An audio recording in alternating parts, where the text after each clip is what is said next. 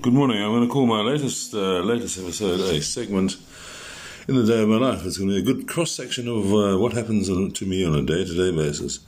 Should be great fun. I've just woken up, as you can hear my speech is fairly badly impaired, so I'm going to record the rest of the episode today. And you're going to get to know a little bit more about a day in the life of Ian with Parkinson's, and an evening, and in fact a night.